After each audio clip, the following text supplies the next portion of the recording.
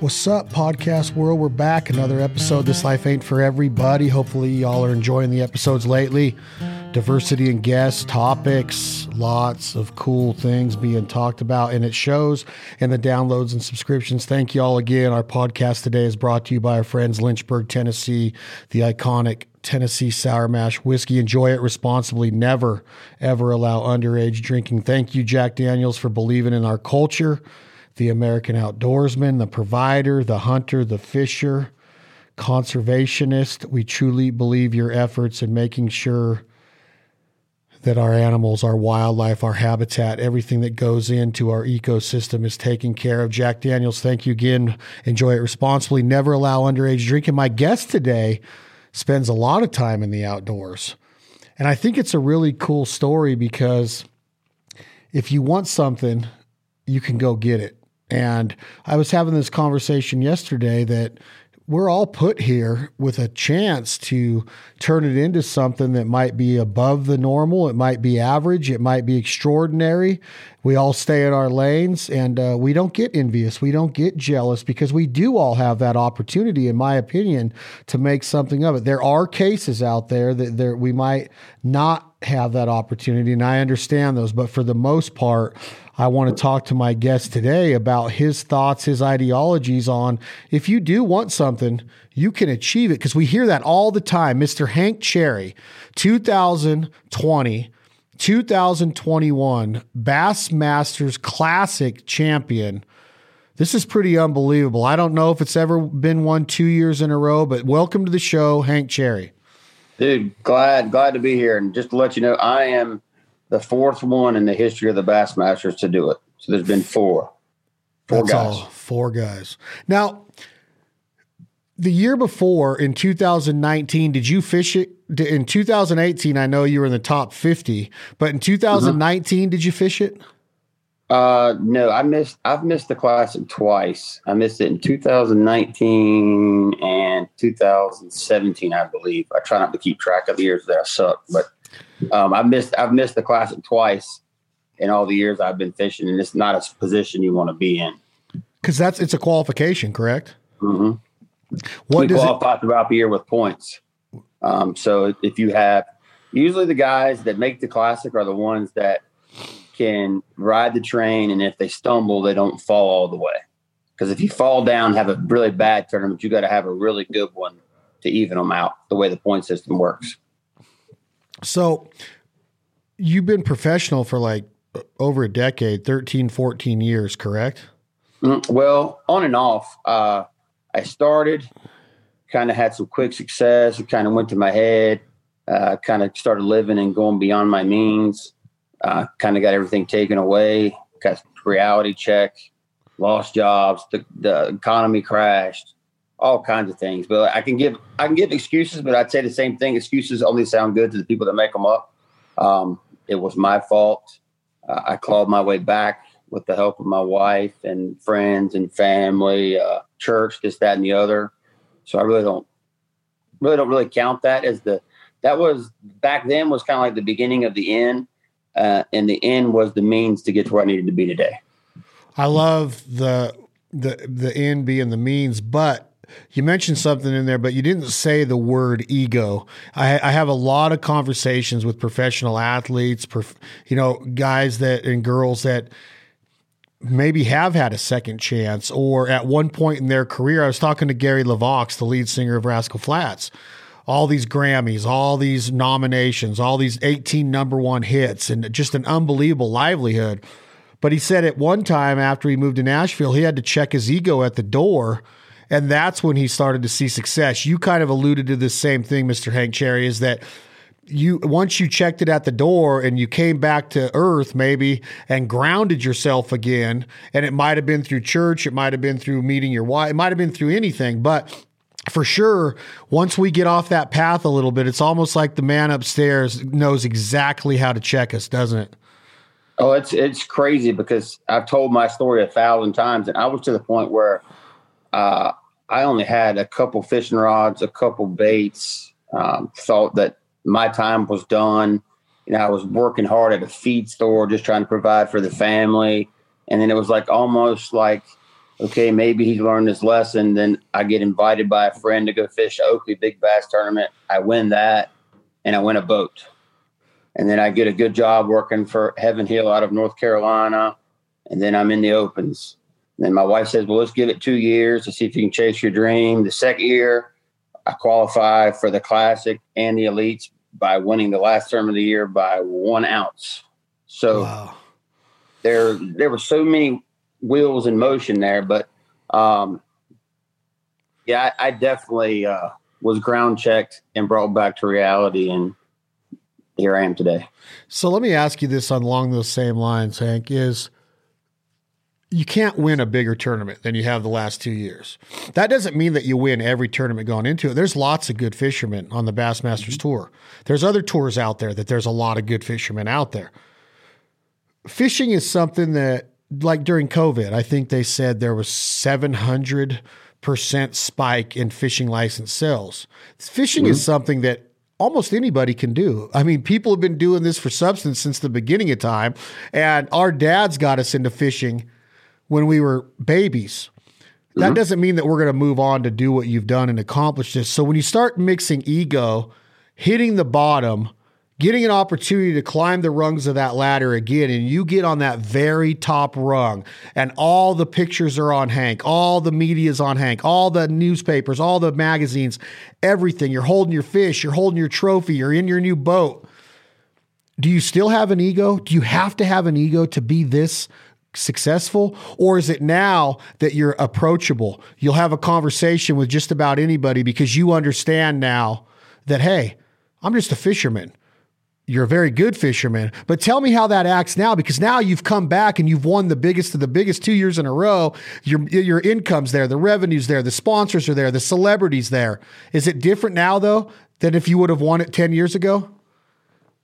I think if I would have had the success so much 10 years ago, and I nearly won the tournament 10 years ago, I don't think I would have appreciated or understood my responsibilities as a champion. I think in my path, I've got to see so little what I do, how much it affects so many people, tons of kids, how excited they are when they see me. I have a couple high schoolers that I take fishing. One of them is a sponsor son. One of them is a friend of the family.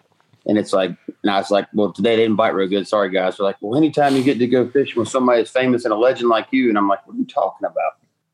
And they're like, well, just pick up the internet. I was like, I don't look at it that way. And they asked, well, why? I was like, because the minute you start thinking you're bigger than the sport, the minute you get outside of your purpose in this life, then I think that's where that term ego comes in. And then I think that's where danger. Now, I do think in my position, I have to be a little guarded and have somewhat of an attitude, but I am as approachable as I can be. But I am what my wife refers to as a watcher. I see situations, I watch people, I watch the room. I'm not really outgoing and speaking. You come talk to me and we're going to have a great time. But I consider myself a guarded individual from the experiences I've had in the past, knowing that I don't ever want to go back to that place, if that makes any sense.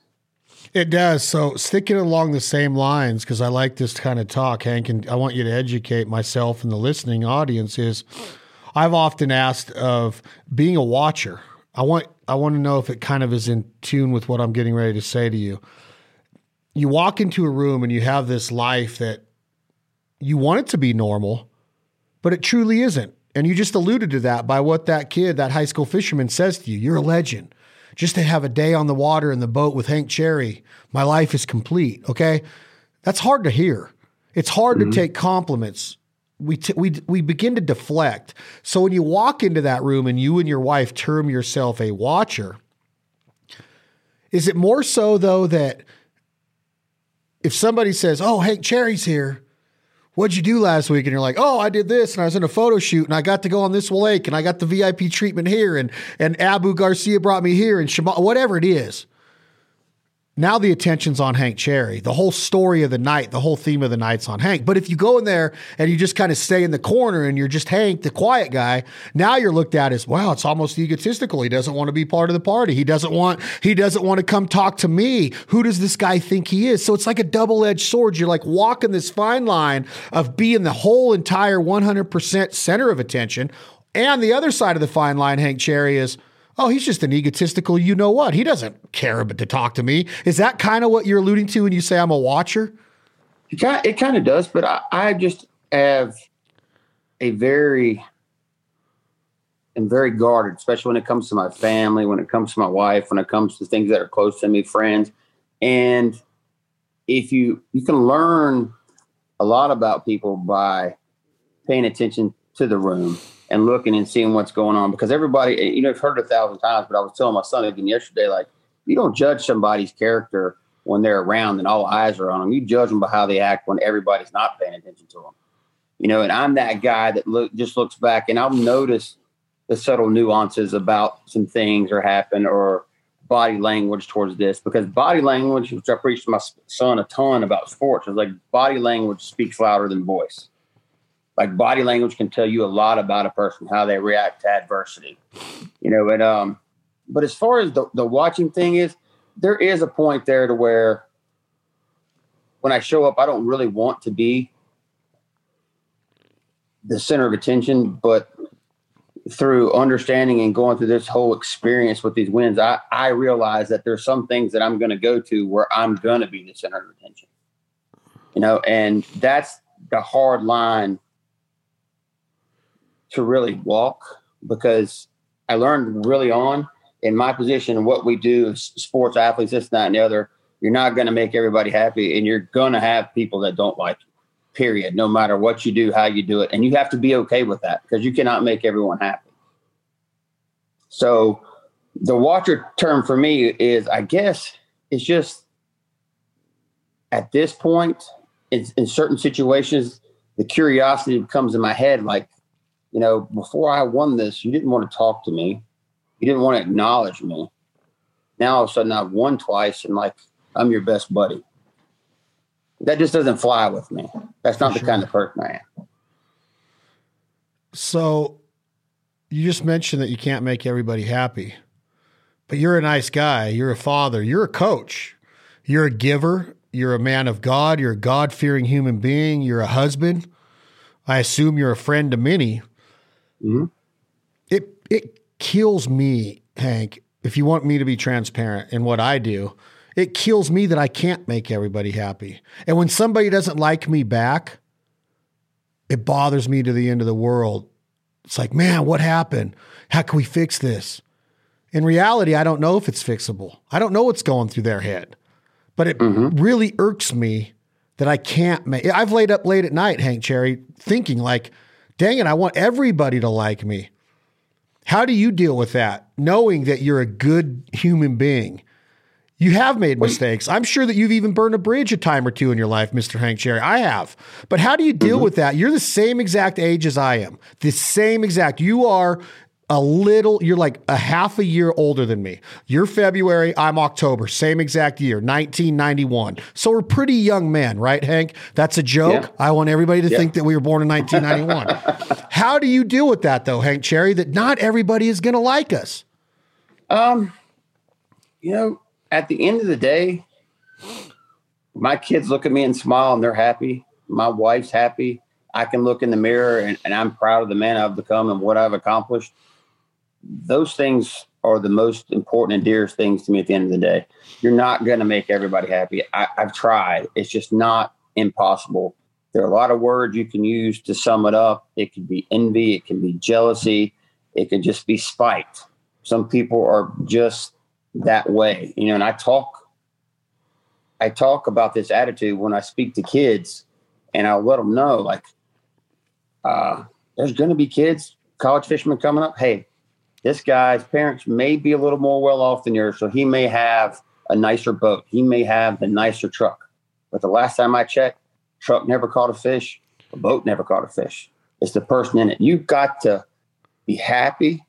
You don't have to be satisfied. You need to be happy with what you got, understand where you come from, to have a picture of where you want to go, especially for the young in this life, and throw out all the excuses, throw out all the envy, because nobody starts from, it's not a level playing field. It's just not.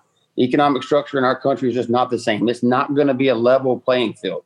That's still not an excuse that's going to determine how your life turns out or what your career path turns out. You determine that. I tell my son every day, you got one choice in life. It's how you choose to react to life. Every day you wake up, you make that choice, you make it, and you stick to it. You suffer the consequences, you reap the rewards. I love the attitude. You're talking a little bit about what mentorship means.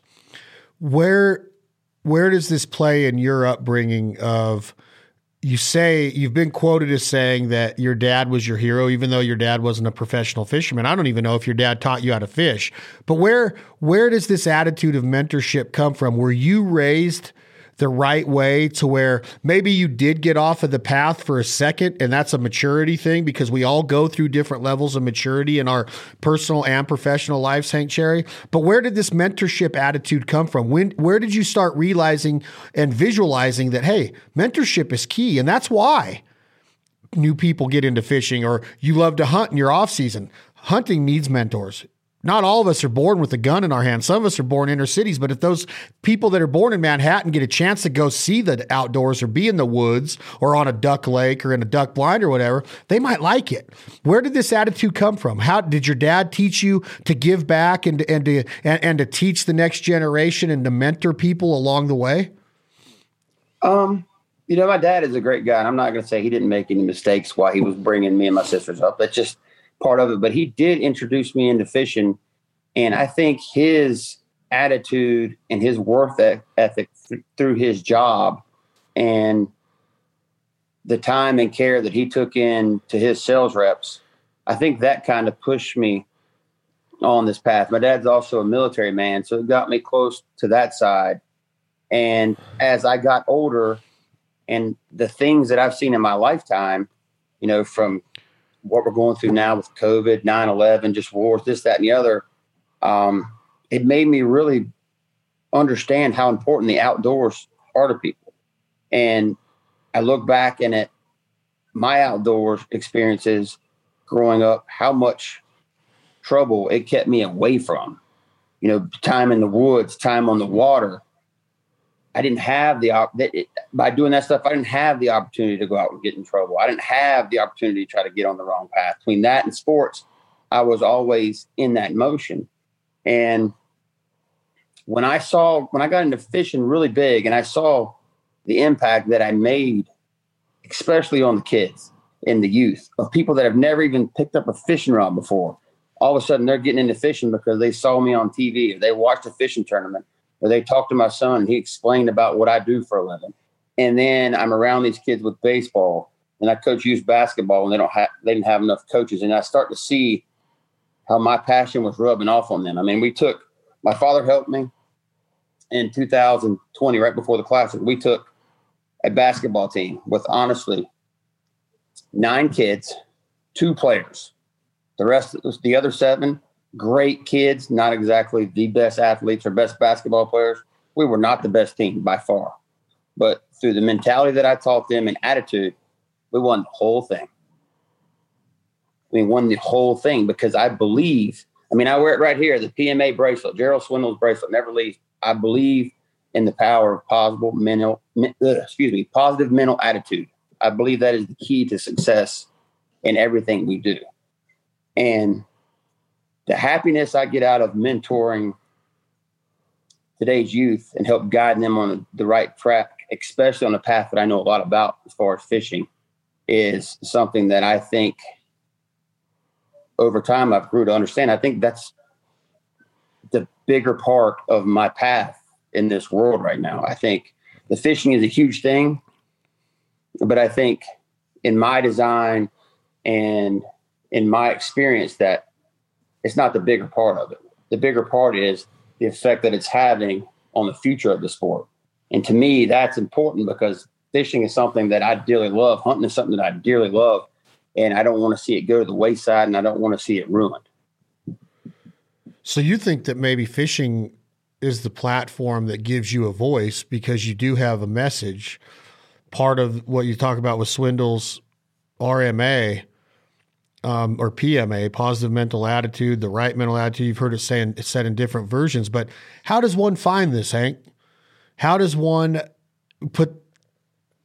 open those eyes, and before they put those feet on the ground, which we're very lucky to do on any given day, how do you find it? What do you do? Are there exercises? Do you lay in the dark and figure out who you are? Do you stay off of these things because they're ruining the fabric of society, even though it's how we do business today?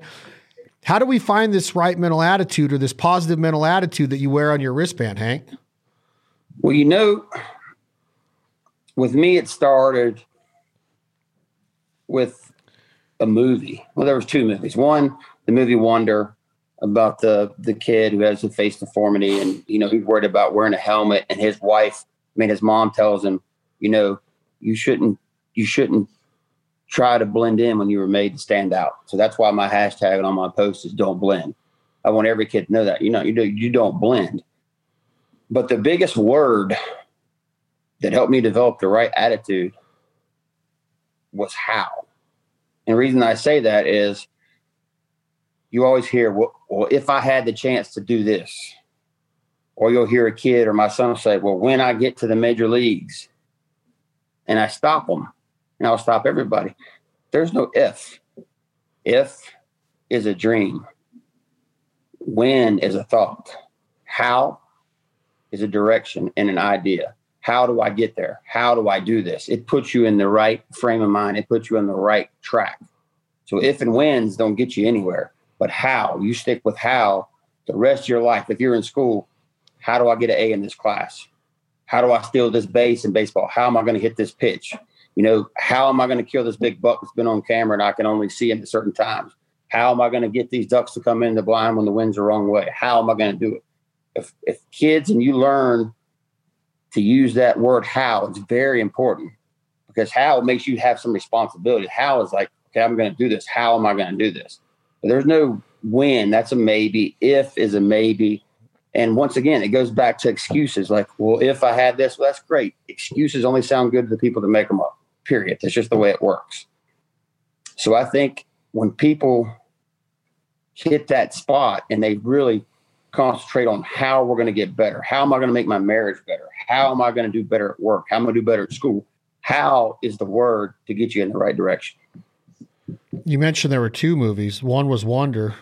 Is the other one? Does the other one have the word wonder in part of the movie that's etched on something?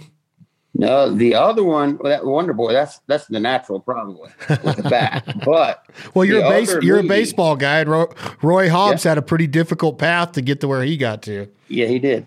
But the other movie is less heard from, but it's 7 Days in Utopia. Oh, I've never seen that. You ever heard of it? No, sir. Okay, it's a movie that I think everyone that wants to know about their walk in life should watch the movie. And I think once you watch that movie, if it does not touch your soul and make you think about the direction things have been and how they're heading, then you really, really need a reality check. Long story short, without giving too much away, it's a spiritual movie, but there's a point in the movie where it's a golf movie. There's a point in the movie where this guy's made this mistake over and over again. He gets up for his drive, he's leading the tournament, hits it out of bounds. And through this journey at this place he's been in Utopia, he's learned a lot about himself and about chances you take in life. And it's okay not to succeed all the time. So he hits it off in the woods. He's going down there. And it's a shot that he's taken before and it's never been successful, but he's always the risk taker. He's always going to take it. In his head, he's leading the tournament, but he says he's going to take the penalty and he's going to go back to the tee. He's going to go back and take that second shot off the tee. And I've used that analogy over and over in my fishing stuff because I've had days where it just started falling apart. And I've had to go back to the tee. I've gone back. I've driven back all the way to the boat landing before and acted like I was reblasting off to get my day re-going again. But those two movies, especially that one, really round everything out. Because I tell you about a golf shot, but there's without giving the movie away, if you've never seen it, I'm telling you, it is a great movie. You'll see there's a term in there that's called SFT. And he's thinking the whole time he's learning golf while this guy's reteaching him the game is seeing it and feeling it and touching it like it's a golf terms, but it's not. It's more of Christ-like stuff. It's like, because you can see his face and you can feel his presence and you can trust his love. This guy doesn't realize this till the end of the movie when he's going to make this winning putt. And then he sees his teacher standing there in the crowd. I mean, it's just everything that went through the movie goes through to get to that point. If you watch it, I'm telling you, if it does not touch your soul, you have some serious reorganizing to do. It is an incredible movie. 7 Days in Utopia. Yep. I'm going to watch it.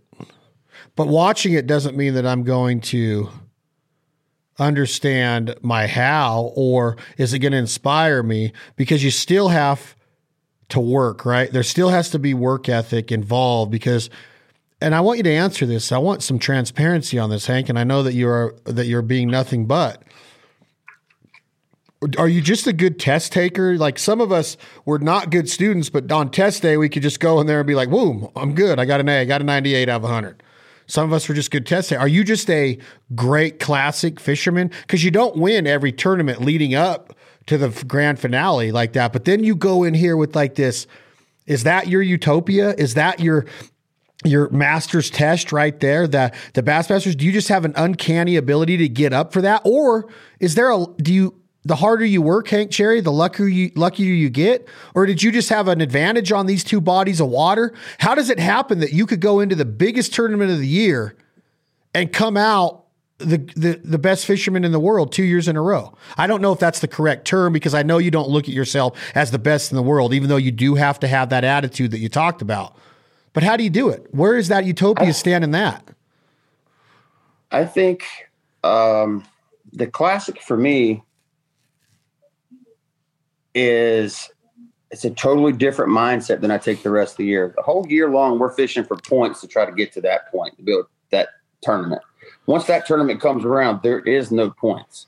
It's my best fastball against your best fastball, everybody else, whatever you can do the best, you put it together. It's 3 days. It's either do or die. And that format, if I have less to think about, the better I'm going to do.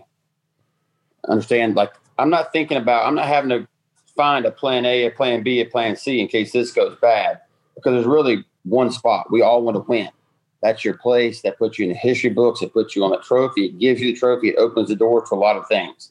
So in my head, that's what I always wanted. That's been my dream. That's been my carrot. That's been the fuel to my fire since I started fishing back when I was 7 years old. That was the one end game that I knew. That's why I struggled so much emotionally after I won the first one, because I looked at my wife and it was in tears. And I was like, what do I do now?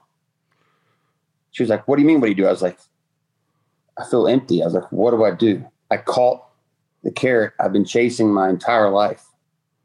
I never dreamed of 2 or 3 or 4.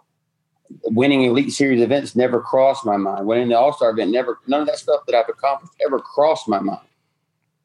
My thoughts in fishing career were around accomplishing that goal, the one that I set forth. And so I was emotionally messed up for a little while after winning the first one, because I felt empty. I was like, what do I do now? And so I had to do some soul searching, and I had to think about it and think about my path and think about everything I'd done. And through talking with her and realizing that there was more to it than that. But that's all. I was so dead set on that trophy. I wasn't seeing the whole picture. I wasn't seeing the whole thing of how it was affecting everyone. It was affecting children, it was affecting kids, college kids, adults. Adults seeing my path, hey, that if I could do this and they really wanted to fish, they could give a shot out. You're never too old, this, that, or the other. I didn't see all that. And then when the second one,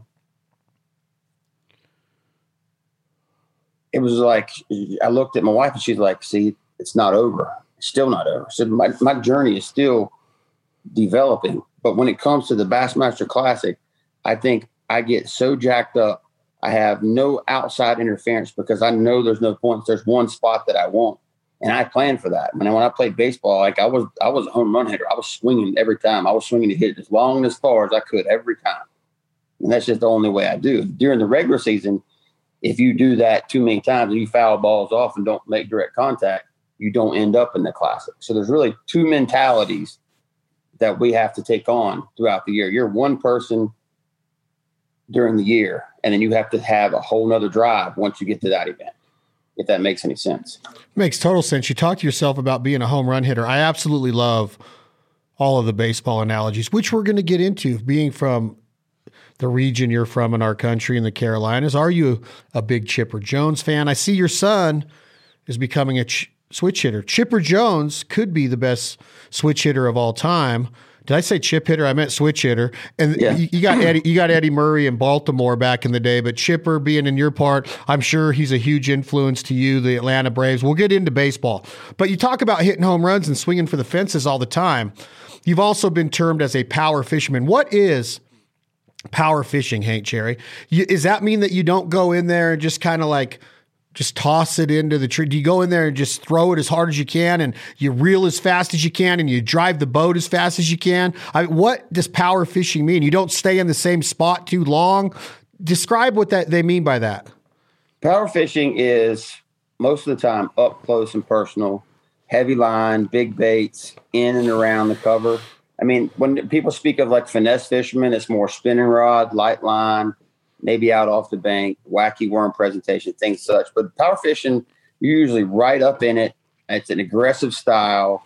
And you are usually at a quick pace, moving pretty fast. There are times when power fishing can be slow, but that's depending on where you are in the country. But you have an aggressive approach to fishing. And that's the best I can tell you about power fishing. I mean, it's a more aggressive approach to getting the job done. So when it comes time of the year for the Bassmasters Championship, the Classic, which you've won in 2020 and 2021, two-time defending champion Hank Cherry, is everybody termed a power fisherman during those 3 days of the Classic? No, not really, because there are going to be some guys that are going to go out offshore or going to pick up a spinner rod, maybe get some 8-pound line and doodle around this, that, and the other. You'll see that. And a lot of that determines the body of water that you go to. Like if we go, like for instance, next year it's on Lake Hartwell in South Carolina. It's a clear water reservoir, a lot of spotted bass. So techniques are going to be different. Can you catch spotted bass power fishing? Yes. Lots of time, finesse fishing, drop shot, wacky worm, Nico rig, shaky head, things like that prevail just because of the type of fish you're fishing for and the season. And you start talking about baits. Do you have a visualization? Do you get to go in and practice a couple days leading into the Classic on this body of water? Talk to me about, and you know who Ted Williams is, The Science of Hitting. I think it was chapter 4, greatest book ever written about baseball, in my opinion. The chapter 4, I believe, Hank Cherry, was called Visualization. This is a huge part of success, in my opinion. Baseball, I would visualize everything, whether it was the night before, whether it was watching scouting tape, whether I was in the on-deck circle, whether I was standing in center field and I was watching the pitch. I would visualize myself taking a drop step and running to a spot or leaving my feet or jumping over the fence and robbing this home run like Ken Griffey Jr. did so many times. I visualized. So can you visualize success in fishing? Do you use that exercise of visualization a bunch? And what are you doing when you get to the lake? How do you pick your bait? How do you know where to go? Like when you leave that dock, you already know exactly where you're going to go. And if you do, why isn't everybody else going there? Because Hank Cherry's going there. How is all of this determined? Well, see, everything that you just mentioned is determined a lot of it by experience, understanding situations that you've been in the past, regionally knowing what's going on in that region with weather, the time of year it is. Are we near the spawn? We're post spawn, however that goes. And then with today's technology and the graphs and stuff that we have on our boats, nothing's hidden underneath the surface anymore. I'm still one of those guys. I fish with forward facing sonar, which means I can see like a TV. I can see everything swimming out in front of the boat. But I still fish a lot the way I was taught. It was with my eyes. I look at nature. I see birds. I see herons on the bank. I see shad flickering. I see fish busting, things like that. But we're not all the same. It's just like on the baseball field. You have 9 guys play 9 different positions. They all bring something to the table. Well, when we go fish the Bassmaster Classic, you got 52 of us there, and we're all 52 different. We all have a different style. We all have different ideals.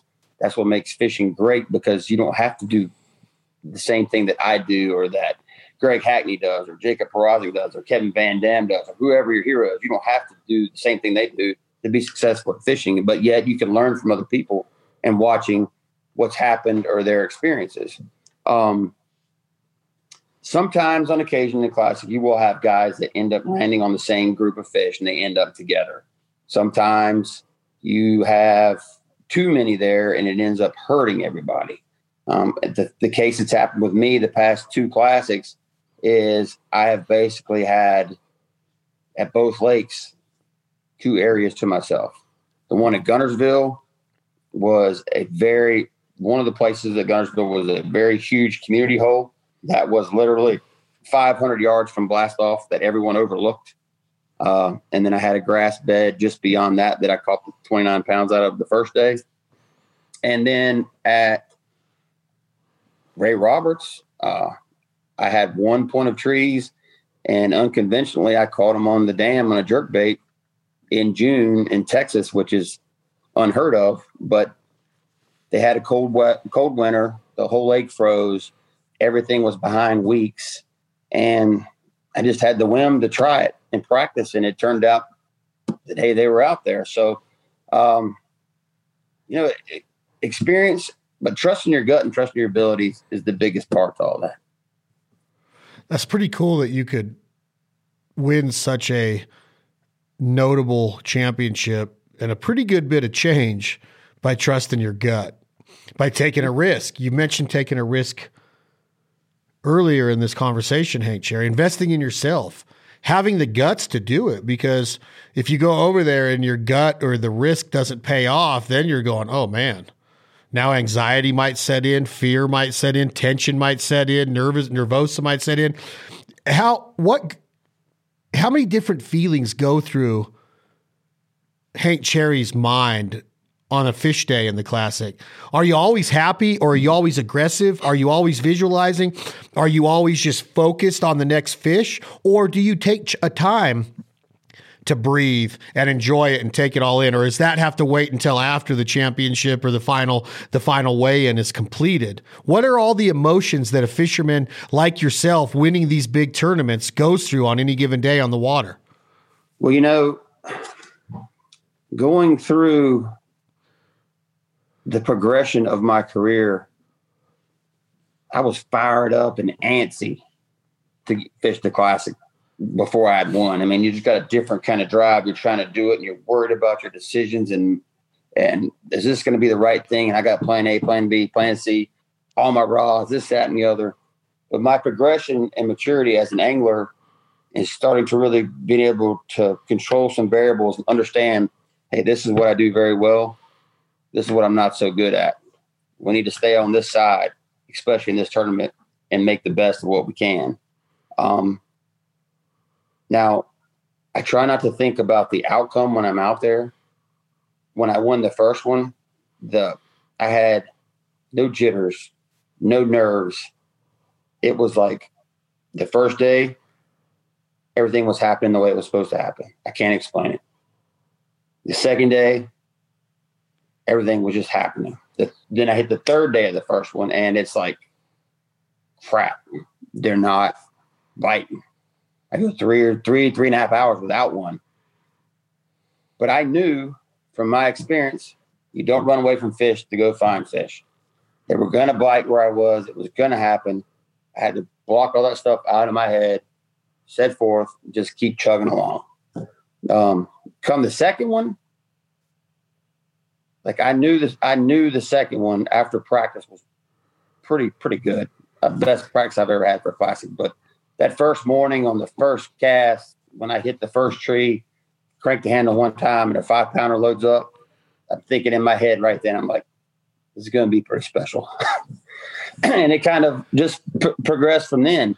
And then the third day again, at the second one when I won, it got challenging. It got hot, 104 degrees, index of like 112. They're not really doing what I want them to do. I know they're still in the same area.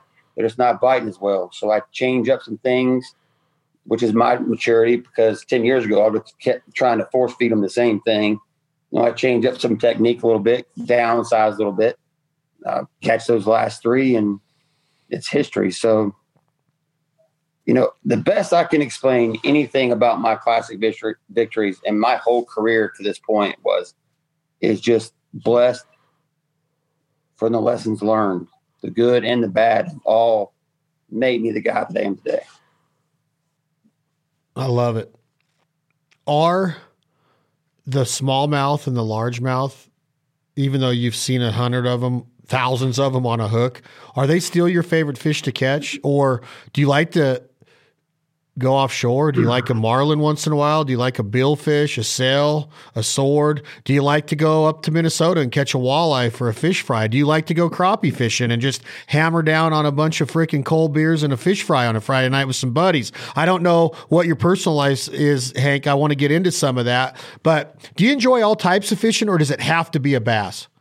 No, I enjoy all types of fishing. I don't do very well offshore. That's why I tend to struggle when we go up north on the big bodies of water, because I tend to bout with vertigo and inner ear. So I'm always uneasy in big waves. But by far, probably my favorite fish to catch is a flounder. I love flounder fishing. We have a little Sea Arc, John boat. My son and I take down to the beach, and we just have a ball doing that. Typically these days, anything that's not work related is really, really enjoyable. Sometimes fishing gets more to, I let it become more of a job than fishing. And that's when the joy of it is taken away and I have to regroup. Usually it's my wife setting me straight, and we go from there. But I really enjoy saltwater inshore fishing, flounder, redfish, things of that nature. My son likes to go crappie fishing. We catch anything. I mean, even time to time I used to do it a bunch. We go to carp tournaments around here. Love carp fishing. What is a flounder? What's a flounder? Yeah. It's a flatfish, saltwater flatfish, 2 eyes on both sides of the head. I don't know if you have them on that side or not. They might call them a fluke. I don't think so. Flounder, we call them doormats. Doormats. They lay flat on the sand. You catch them on artificial or drifting minnows. Typically around here, they get anywhere from, you catch them from 12 inches to 28 inches. But they're a flat fish. They lay flat on the bottom, have 2 eyes on one side of their head, big mouth that just opens up. They actually gig them around here at night. You shine them with a light and they shoot them with a stake. I assume you're doing this because they're awesome to eat. Flounder fishing they are incredible, and just catching a big one. Like my son, he's in that stage where a bite is a bite. And he's wanting to up me. So every time he catches a great big one, have you ever caught one this big? He's in that stage, but it's just something I grew up doing that I'm passing on to him. So back to the bass, what is the best? Is the South and the Southeast like where you have to be? Or do you like going up north and fishing Michigan, Minnesota, some of the bodies of water that hold bass up in that area, Ohio? Or would you much rather be? I know that you mentioned going up north because of the vertigo, but where do we want to be to be the ultimate bass fisherman? Do you have to be from the South and the Southeast part of the country to be a badass bass fisherman? No. Some of the best fishermen to ever fish. I mean, some of the best guys I've heard of ever come from the California region. Like one of my favorite places I ever went was the Delta. The one time I went, it was incredible. I don't know how it is now. Lake Havasu, I've always wanted another shot at that place because I didn't understand exactly what was there. But, dude, like you have great fishermen that come from Canada, and like Gussie and the Johnson brothers, they're covered in ice 3/4 or half the year. So I think regionally where you live doesn't have any impact on how good a fisherman you are. I mean, Brandon Polnick's from Idaho. He's way up there. So we're all scattered around. I just think that if you took all the guys that are really successful and competitive and have won championships and put them together and started just picking them apart physically, like somewhere along the line, that drive to be the best is going to be the thing that's going to be the common ground between all of them. We may do it a different way. We may have different outlets, but when you get down to the seed that grew the tree, that drive is there in everybody. How do you know when to quit? I talk to songwriters about, I know you like country music. I guess I'm assuming that you love good country music. Well, let me ask you that. Hank, do you like real country music or do you like the bro country? Do you like radio today, or would you much rather listen to Don Williams, Waylon Jennings, and a little bit of Merle and some George Strait, Jamie Johnson? Or do you like it all? I listen to everything from country to probably as hard rock music as you can get to old classic rock. And I just like music. You're a huge Guns N' Roses fan, aren't you, Hank Cherry? I loved Guns N' Roses when I was coming up. Guns N' Roses, Led Zeppelin, I had everything they ever did. Pearl Jam, Rush. I mean, it doesn't matter. I'm just a fan of all kinds of music. I'm a huge GNR fan, but I often ask songwriters, Hank Cherry, when do you know when to quit? When do you know a song's complete? Like, how did Dean Dillon know to end The Chair when he wrote it for George Strait? Like, I often ask myself that in songwriting. How do you know when to quit in fishing? Tell me how it works. Let's go back. Let's go back to this last tournament that you're at Lake Ray Roberts in Fort Worth, Texas. I was just there the last weekend. Texas Day Brazil is really, really good food there. I love the stockyards. I love Billy Bob's.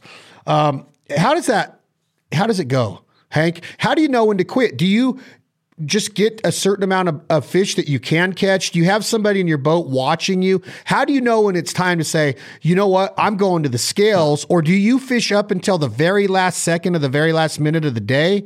How does it work to knowing when to quit as a championship bass fisherman? I don't think you ever really use the term as quit. There may be times throughout days where on certain bodies of water where you think you have enough and you might lay off and go look for other places. But in your mind as a professional, you're not ever really going to put the term quit in there. There have been times that I've come in early. There have been times that I pushed it to the very last second. It just depends on the time, the year, the tournament, what's going on. I mean, you might have fish healthcare problems where you don't want to get a penalty. You might have one that's not doing so good, so you want to get them weighed in. And we usually have a marshal that's making sure we follow the rules, or a cameraman in the boat. So, but no one's giving us any advice. It's just me against the other guys.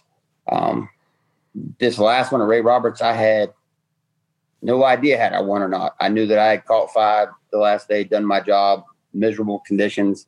If they beat me, they beat me. Now at Guntersville, I pretty much knew about 1 o'clock on the last day that it was done. And that was a good feeling. But even then, I somehow talked myself into thinking that I may not have enough. And I went at it probably harder the last hour and a half than I did the first part of the day. And I think a lot of that was due to that I knew the fish had started biting late in the day. But there is no really defined time where you pack it up and go in or you quit. I mean, we take off at 8, we weigh in at 3. You just got to make the best of that time frame. Do you question yourself a lot though on that drive back in? Do you go, oh man, I wonder if I ought to be going back in? Should I throw one of these back and cast over at that tree? Oh, I see a bird over there. There's got to be a 7.5 pounder over there. Is there a lot of questions going through your mind on that boat ride back to the dock? There once was, but the past few years, I don't know. I guess it's probably been the last 4 or 5 years. I don't really question what I've done, because there was a time when I got off the water and I felt like I just didn't do enough. Did I give it my all? Did I cover everything like I should have? Now it's to the point where, like I said, I trust my abilities. I know what I do well. And once my practice is done, good, bad, or the other, when we take off the first day of the tournament, I've got a game plan in mind, but I'm still learning as I go on. I'm still learning every day, trying to learn something new.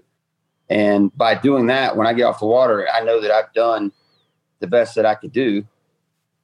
I don't second guess it. There was a time where I may have, but not anymore. I mean, I've got backing in my head. I've got backing if I ever second guess things, where I can go look in my living room like, hey, there's 2 classic trophies. You're a world champion. Don't second guess what you do. Go do what you do. You put on this earth to go fishing, go fishing. And so that's kind of the way I look at it. So where are you on that last day? Are you in the lead? How many pounds are you in the lead by, or ounces are you leading the 2021 Bassmaster Classic by? You get to the dock, you got your fish, you got the live well. Take it from there. Where are you at in the rankings for that day? You feel good about your catch that day. Do you bag them up and you walk as fast as you can? Is there an official guy that comes down and takes them out of your boat? How does that talk to me once you're back at the dock and tied off? See, that's the trick for the Classic. See, we had to load up on the trailer, then we have to drive through a weigh station where they check our fish. Okay, then they load the fish down with ice, make sure everything's good, put extra water in there, plug the drains, and then I have to drive an hour and 10 minutes all the way back to weigh-in by myself to get to the Coliseum. So I'm thinking the whole time, do I have enough? Wonder what this guy's got. Scenarios are just running through my head the whole time. Wait a minute. Hold on before you continue. You're in your truck by yourself, but you already weighed in, but now you got to drive an hour and a half to weigh in again. You haven't weighed in yet. They check the fish to make sure they're alive and everything's good. And then we have to drive back to Fort Worth to weigh in. Okay, gotcha. So in that trip, I have to drive by myself through that traffic, think about 10,000 scenarios. So do they take a picture of them when they're checking, or can you stop on the way back to the Coliseum in Fort Worth and somebody's got a pet bass there for you and trade one off? I mean, I'm not saying that you would ever do that, but is it possible to cheat in something like this? No, they don't have that. It's not like that. There's a direct path we take. There are polygraphs we take.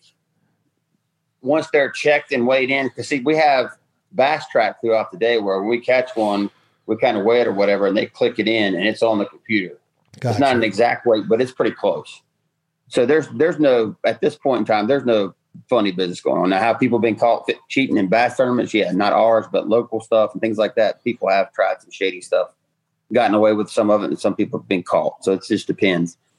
But yeah, so you're driving back, and you have the traffic to deal with, all the different scenarios go in your head. What is going to happen? Did you have enough? And you're sitting there and you're having to listen to all the other guys weigh in once you get back. And, this time around, it's a lot closer than it was the first time. So the Final 8 or Super 6, whatever, they take us into the arena. Matt Airy, who's one of my good buddies, is in the Super 6, and he is the only guy that's going to be close enough or have a chance to beat me. So as we're driving around the arena and they're weighing one guy for the other, we're sitting there.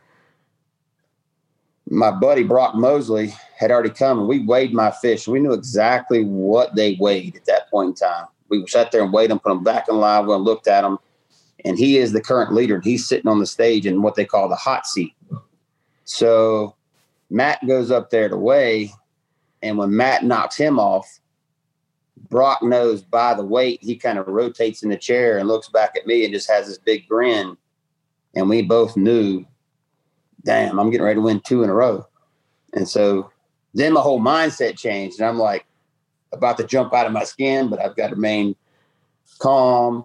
I've got to, there's whole kinds of things that you don't want to give up. And it's just the emotions are running through so fast. You got 10,000 things you want to say and all these cool things you thought you would say. And the best I could come up with was I get to win one with my name on it. Because the first trophy I won didn't have my name on it because they didn't know who was going to win. Well, this one had my name on it from last year. So, just the whole experience is just something that, I don't know, that it doesn't, your dreams don't even do it enough credit. So personally, are you a celebrator? I know you're a family man. I know you're a mentor, a father, a coach, but do you celebrate? Do you get to go out and have an adult beverage? Do you ever enjoy an adult beverage, Hank Cherry? How does this play a role into this lifestyle? Because I know that in sometimes, in different walks of life, we get caught up in it like we discussed before, but there can be that, there's always opportunity for cold beers with the guys after. I'm sure there's party nights. I'm sure you got to stay disciplined, but after you win the classic, do you get to celebrate a little bit? And you're so mentally tired and drained that you're still not even processed about what really happened. But we went out with some of the anglers and some of the bass staff. We went to, I don't even know the name of the place where we ended up going, but a backstory on me is when I wasn't fishing, I was in the alcohol industry pretty much my whole life.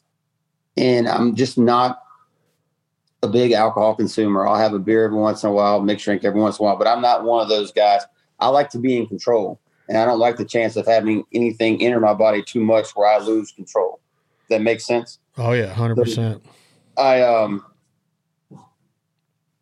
was just so tired, emotionally, physically drained from the heat that the celebrating didn't happen at the Cherry household until weeks after when we got back. And I was just sitting there and the feeling that came over me was just incredible. And my son, every day, he walks through the living room and he'll come to me and say, "Hey, Dad, they're still both in there."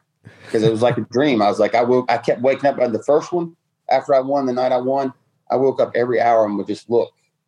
And my wife would be like, "What are you doing?" I was like, "I just want to make sure it's still here." So I don't know. It just made everything that I've been through in my life, all the bad times, the good times, the struggles, the decision-making, everything. It just came full circle twice. And like I said, now that's 2 carrots I've caught, and I've had to rethink my career and rethink my direction since the second one. And, my wife looked at me. She told me, "It's like, you don't have to do that. Keep doing what you're doing. Inspire a few people along the way. Be a good dad, good husband, and everything's going to be all right." So where do we go from here, Hank Cherry? Do we have a layoff? Are we getting ready for the next Elite Series? Where do we go from here? Is our boat getting ready to go back in the water already? Do you have to go out and practice? In batting practice, all the best hitters in the world, they got to take BP almost every day. They got to see live pitching, whether it's behind an L screen or off a tee, whatever it is. They got to be hitting, swinging that, getting some reps. Quality versus quantity. So do you only enter the quality tournaments now, or as the champion, are you an automatic entry into the 2022 Bassmaster Classic, or do you still have to qualify? I actually double qualified this year. I qualified by winning, and then I qualified by the points. Basically, all I fish now, I fish at home local tournaments with my son or my buddies. The only chance I get to see anybody, and it's the only chance I get to take him fishing. But when I'm home, I try to be home. And now that we have like this 5-month layoff, I have sponsor obligations. I have contracts that have to get redone. I have potential and new sponsors contacting, trying to get on board. So there's a lot of shuffling and things going on. And right now, especially in this next, I'd say 3 years of my career, I have to be preparing to set myself up for the rest of my career. Those are tough decisions you have to make because there may be some sponsors you have to leave, some you have to pick up. You may have to pay hardball. There's all this thing. That's the business side of it that I really don't enjoy. I enjoy the fan interaction, the fishing, and all that part of it. But it is a job. And at the end of the day, whatever decisions are made and plans we make, they're in the best interest of my family. And the goal is the same, to go to Hartwell next year, try to be the first ever to three-peat. Odds are against me, but I've been that kind of guy that's kind of beat the odds my whole life, so we'll just keep plugging at that. But tournaments, we start in February before the Classic, and I have to get off to a good start in Florida. We have 2 tournaments there before the Classic, and the first 2 tournaments every year, I always say that's the key. Start out with a bang and just keep the years going. But the goal will be the same. The goal will be to make the Classic. Did you ever think you'd sign an autograph as a fisherman when you picked up that rod when you were a kid? You probably were like me, Hank, right? You thought you were going to be hitting bombs in the major leagues. playing on Turner Field every day, huh? Being the man with the bat, right? And then all of a sudden you parlay that into a celebrity world championship Bassmaster career. And I know that I can say celebrity and you don't consider yourself one, so please don't take it that way. But could you ever imagine that you would sign a kid's hat or the shirt or live this lifestyle because you learned how to catch a fish? I guess I always knew that was part of it, but that was never the part that drove me to do what I do. It's still weird. I tell my wife all the time, I was like, it's still weird that people want my autograph. People want my picture. People want to pay you money for your jersey. They want this, they want that. But then again, I mean, it comes with the territory. It's part of the responsibility, and it's just part of being that mentor or that leader or that inspiration to the new group coming up that, I'm proof if you put your mind to it, to some extent, anything's possible.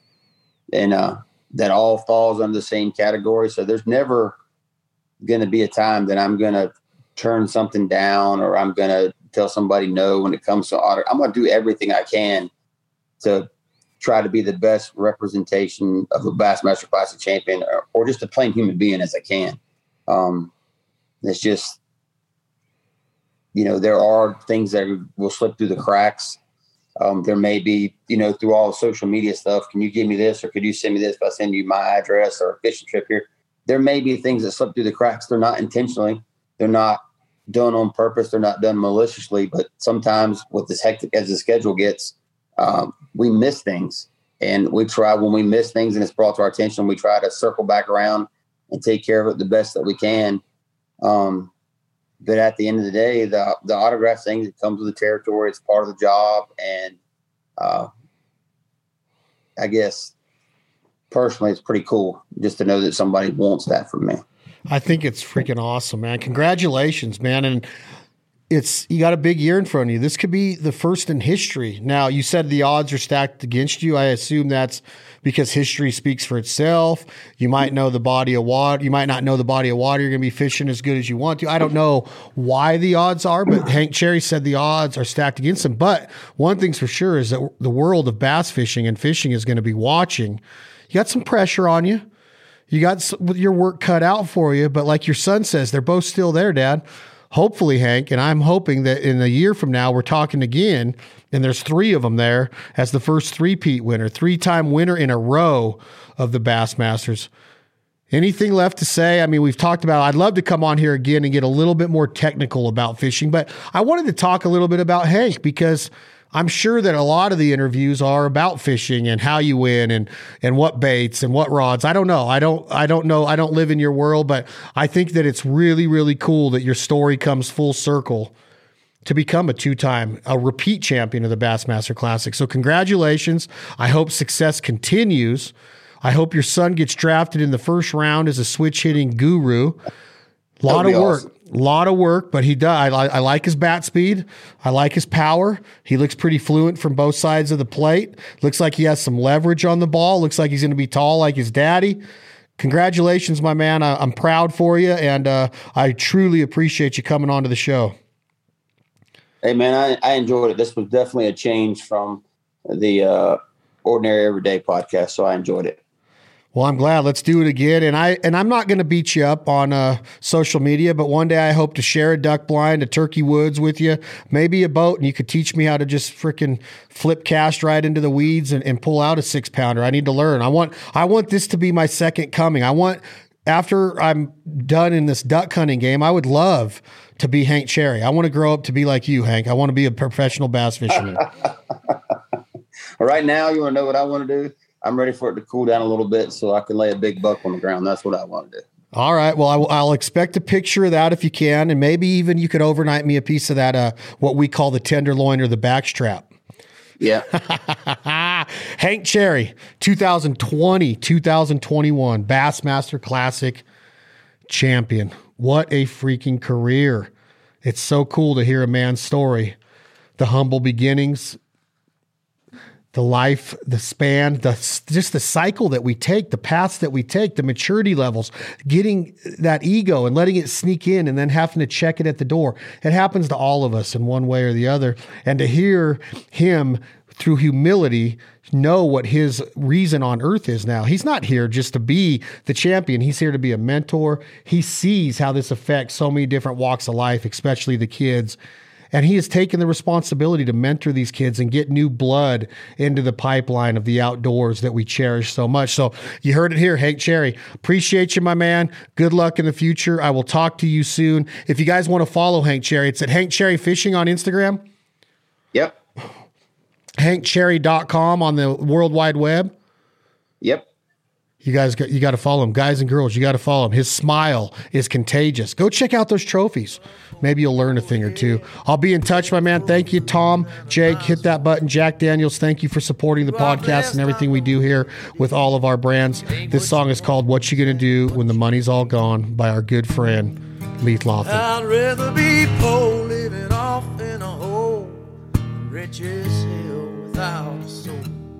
Life on earth won't last too long, so what you gonna do when the money's all